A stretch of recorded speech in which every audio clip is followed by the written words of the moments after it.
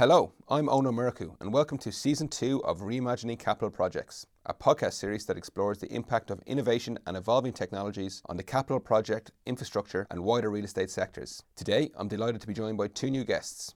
Megan Higgins, a director in PwC's Customer Insight and Retail Analytics team, who specialise in machine learning, and Gary Martin, Head of Strategy at the Crown Estate's Central London office, who manage 10 million square feet of mixed-use space in the heart of London's West End. Welcome to you both.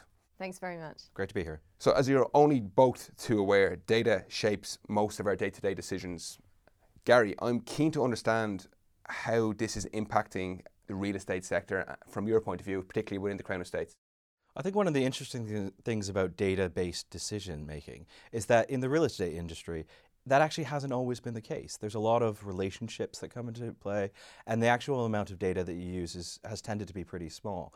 And real estate, in general, as an industry, has benefited from that asymmetry of information, and that's really changing a lot and quite quickly right now. So what are some of these key changes you're seeing? So in terms of the, as an example, in the capital markets, we're now going to be able to get a much more granular level of information about what's happening in live time, what's happening in the market, what's happening in the occupier side of things, what businesses are doing well. And previously it was just a rent schedule and a tenancy schedule. Megan, you kind of specialise in the retail sector. Are these trends similar in that space? Yeah, so I think that consumer habits and their preferences have massively changed in the last few years, and the way that people use the world, the way that they use digital, the way that they use space. People require their world to be more connected like they are, and to have that space be more flexible. So they're less reliant on places, but they expect the experience to be the same everywhere, at home and also at work, and then when they're out and about in their leisure life. So leisure and retail and food and beverage, the way that space is being used has to change to be in line with what customers expect. And that's just hygiene in their day-to-day lives now. It's not a difference between work and home. It is just experience. I think that, Megan, that's kind of indicative of probably the single biggest overriding trend that's happening in the real estate sector as a whole. And it's this shift away from seeing real estate as a traditional asset class with stable and growing income streams, and seeing it more as a conduit for delivering an experience and a service for people. And it's that focus on people, be it the employees in a building, the consumers on the street, or any visitors, and focusing on the impacts it has on their behavior and the business outcomes. Yeah, it's not just an asset, it's an enabler now, isn't it? Absolutely. As being driven by a whole wide range of structural factors, like technology, the business cycle is a big part of it, the knowledge economy and the changing nature of work, and then of course health and well-being, sustainability, and omni-channel retailing. Yeah. That's really interesting, because even just thinking back when I started in the workplace a decade ago, work-life balance has become even more blurred, and your experience of what you experience at home and your interfacing with technology in the workplace, it's all merging. I'm just curious, from your point of view, even from the real estate sector, Gary, what's happening in that space, and how are you kind of harnessing that sort of opportunity that's there? Yeah, I think one of the big things is that it means that real estate value is no longer just about delivering buildings in a specific location, but it's much more about how you operate that space and how you create experience and service and ease the friction for the people on the ground, and the level of service and the different uses that you put into that. And real estate value is increasingly driven by the people and the experience and the behavior that they have. And the co-working and flexible side of things is probably one of the biggest themes in the market right now. And data is so important in terms of being able to understand what people are doing in their workspace. I'm glad you mentioned user experience, because that's really a term that's come to the fore in the last 3 or 4 years, in my view. Megan, in the retail sector, how are you kind of managing that expectation that these users or people are having when they go into their local supermarket or their local shopping centre? Yeah, so I think that real estate certainly has a lot to learn from retail and how they've used data. And retailers have so much data at their fingertips, but equally consumers have so much more data at their fingertips today. So they are far more connected, they're hyper-connected than we've ever been. So it's key for retailers to be able to deliver that customer expectation and make their shopping experience an inspirational journey that they'll repeat, which means focusing less on the transaction and focusing more on the end-to-end experience from the time that they walk through the door. Everything about that space, they need to be able to go to the toilets, so services, facilities, be connected on Wi-Fi, accept different types of payments. So it's completely changed the environment of retail. And the way that retailers use data is they start to understand those consumer habits and behaviours, therefore their preferences, which helps them drive what type of store they have where, what type of format, the facilities. And then you go into shopping centres and also areas like central London, and you really start to see the relationship between consumer behaviour and the environment. Because I guess what they're really trying to do is drive footfall in a way, because what is to stop me from buying something online as opposed to going into the shop? And it's that user experience you get there, isn't it? Yeah, and I think the more connected we become technically, the more human that we have to make the experience to kind of balance it out. Because at the end of the day, whilst we're still on, everyone's on their phones, however many, 23 hours a day, at the end of the day, it's all about that consumer touch point, the human element, and that's where the real estate space really plays an important part in retail still today. And I guess that's really interesting. So just drawing that outside even more, if you look back 15, 20 years ago, I guess that information really wasn't there from a data perspective. But now we have so many data points from, I guess, credit cards, mobile phones, even travel habits. It's all there. How is that being used into retail and maybe even in the real estate sectors to kind of inform decision making? So you're absolutely right. There is so much more data. I think I heard a statistic the other day that you walk around with a minimum of 3,000 data points on you at any one point in time. The challenge is how you use that information and drive the insights from that, and understanding what the relationship of the cause and effect in the causal relationship is. And I think that that's probably the biggest challenge in any industry, is to really glean the insights from that and then make the tangible change. And where I think the challenge is for real estate, typically it's been, relatively, stable environment where it's very difficult to change. But I think the challenge is that as the consumer expectations change and retail environment changes, can the real estate and the physical infrastructure be flexible to change at the same time? And the data helps understand and forecast what that might look like in the future. You mentioned learning from other sectors, and retail being a great example of that. I think in the workplace, we look to the hospitality sector a lot, hotels and leisure, and they're doing some great things in that industry about looking at what people really want the experience on the ground to be, and how they can change the nature of the layout of the floor plan or the layout of rooms and furniture, and how the impact that will ultimately have on people. And so that's something that's really at the forefront of our mind in the workspace. And we now have a much greater level of information and data and insight that's coming through occupancy sensors. And so now you go into a lot of workspaces and they'll have sensors under every desk and every meeting room. And that's not about monitoring people, that's about monitoring usage, so that you can make get the most out of every square foot of that really valuable space. I think it's a really interesting example you've drawn, the comparison there with the hospitality sector, because really it's about that drives that experience, and it makes it not just a place to go to work, but a place to almost hang out, have a coffee and sort of network as well. And it's a place to socialise, and it becomes a wider use case for the asset. I'm just keen to know, Megan, from your time here in PwC, is there any sort of examples where we can draw out where this has been actually applied in practice, from we've helped people along the line to deliver this kind of environment? Yeah, absolutely. So I think the best example is there's a company that we work with called New West End Company, who's a business improvement district, and they're responsible for representing the interests of the owners and occupiers in the West End, covering Bond, Oxford, Regent Street, which is obviously the Crown Estate's land, and then 74 streets surrounding. And we did a study last year for New West End Company as a pilot to roll out a wider program, and we did it on Bond Street. And we analysed spend data, mobile network data, global travel data, and then TfL travel data. And the insights that we derived from that were around, who's using the area, how do they use the area, what time of the day, how long do they spend in the area, what nationality are they, age, affluence. It's all on an anonymised basis. So the point of this is for placemaking and experience, not to directly target customers or market to them.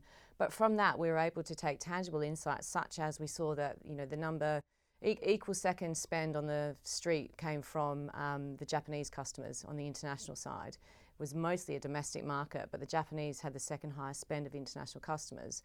So what that told the retailers on Bond Street is that if they could increase their customer experience by having a Japanese speaker in store. Equally, through the mobile network data, we saw that there is a large group of customers that are on the street post 7 o'clock. Now, the trading hours are from 10 to 7 on Bond Street. So actually, if we lobby with Westminster Council to increase those trading hours, how much more could the revenue increase if the retailers were able to stay open past 7 o'clock. And then from that, we can start to infer the types of customers that are visiting the area, and therefore what services and facilities would improve the loyalty and the experience in the area. And what we're doing this year with New West End Company and the Crown Estate is part of that as well, is working with all of the members of New West End Company across those 74 streets to pull all of that information together and profile who shops in the West End and how they use it. And one of the key things that we'll be doing is what's called network analysis.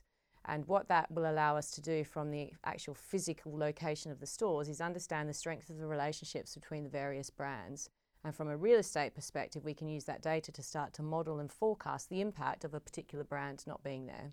So we identify anchor stores, and therefore you can start to use that data to say, well, if this key node didn't exist, what would that do to the rest of the area? That's hugely powerful, yeah. That's hugely powerful. And I guess, Gary, from your perspective, is there any ways that this can apply to your sector in particular?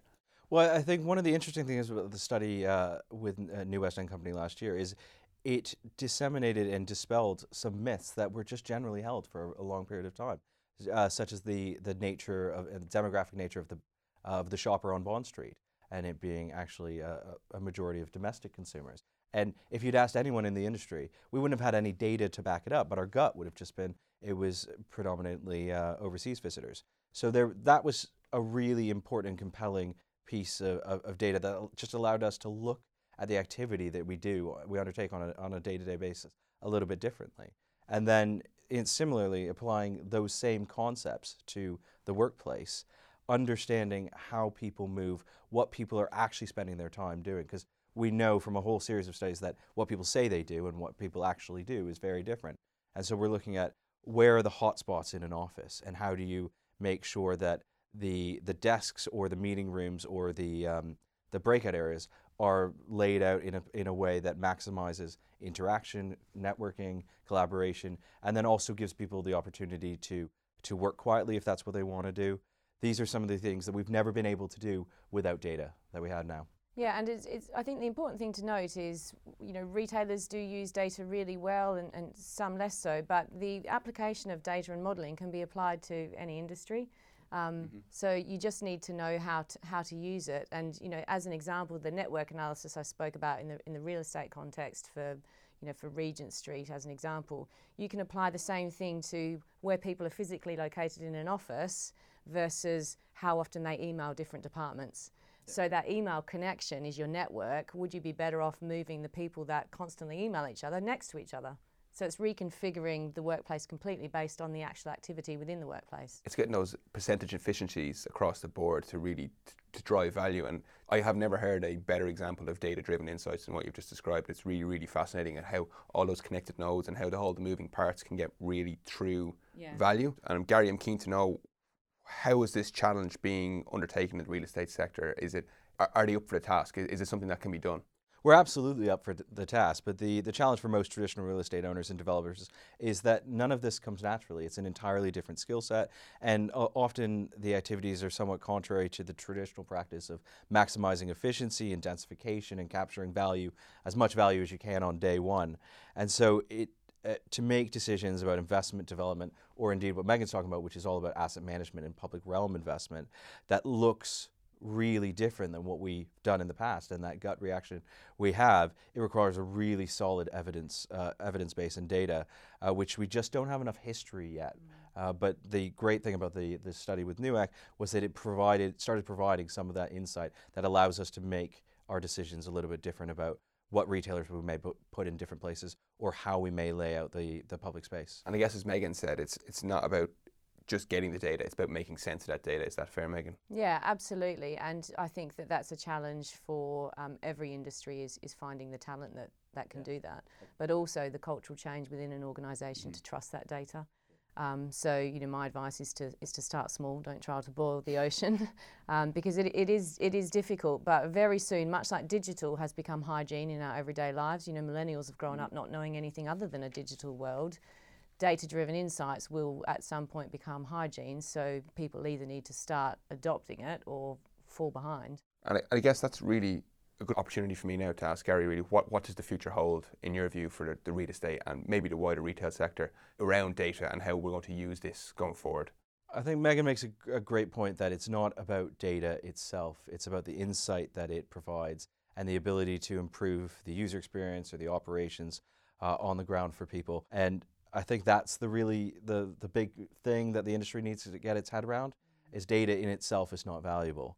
But I think one of the biggest challenges for the industry right now is around construction and the nature of the built environment. Buildings and planning have 10, 15-year life cycles, if not 50 to 100 years. And in a world where the user experience and customer expectations and capabilities are changing on a day-to-day basis, if not weekly, how do you respond to that in a asset class that has 10, 15, 50-year life cycles?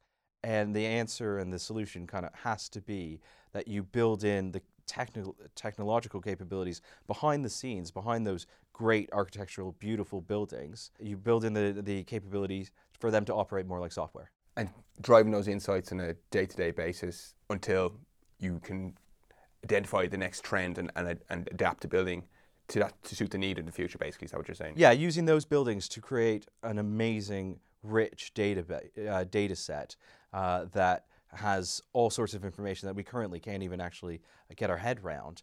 And then, as Megan says, employing and gaining the skills within our industry to make sense of that and to figure out what does that actually mean for how we design buildings, how we asset manage them, and how we invest in them. I think that's a really exciting place to leave it for today's discussion. My thanks to you both for taking part in it. It was really, really enjoyable and really insightful in terms of how data is driving insights going forward within both real estate, retail, and actually the wider industry as a whole. I find it really fascinating. And I hope everyone at home enjoyed listening to it too. We will be back again soon for more discussion and debate on all things innovation and technology. And in the meantime, should you wish to learn more about data, disruption, or any other of the topics we covered today, please visit our website at pwc.co.uk/reimagine. Please subscribe to the series to get all our latest episodes, and don't forget to rate and review. All our past content is available online, so please check it out if you haven't done so already. So until next time, thank you all for listening.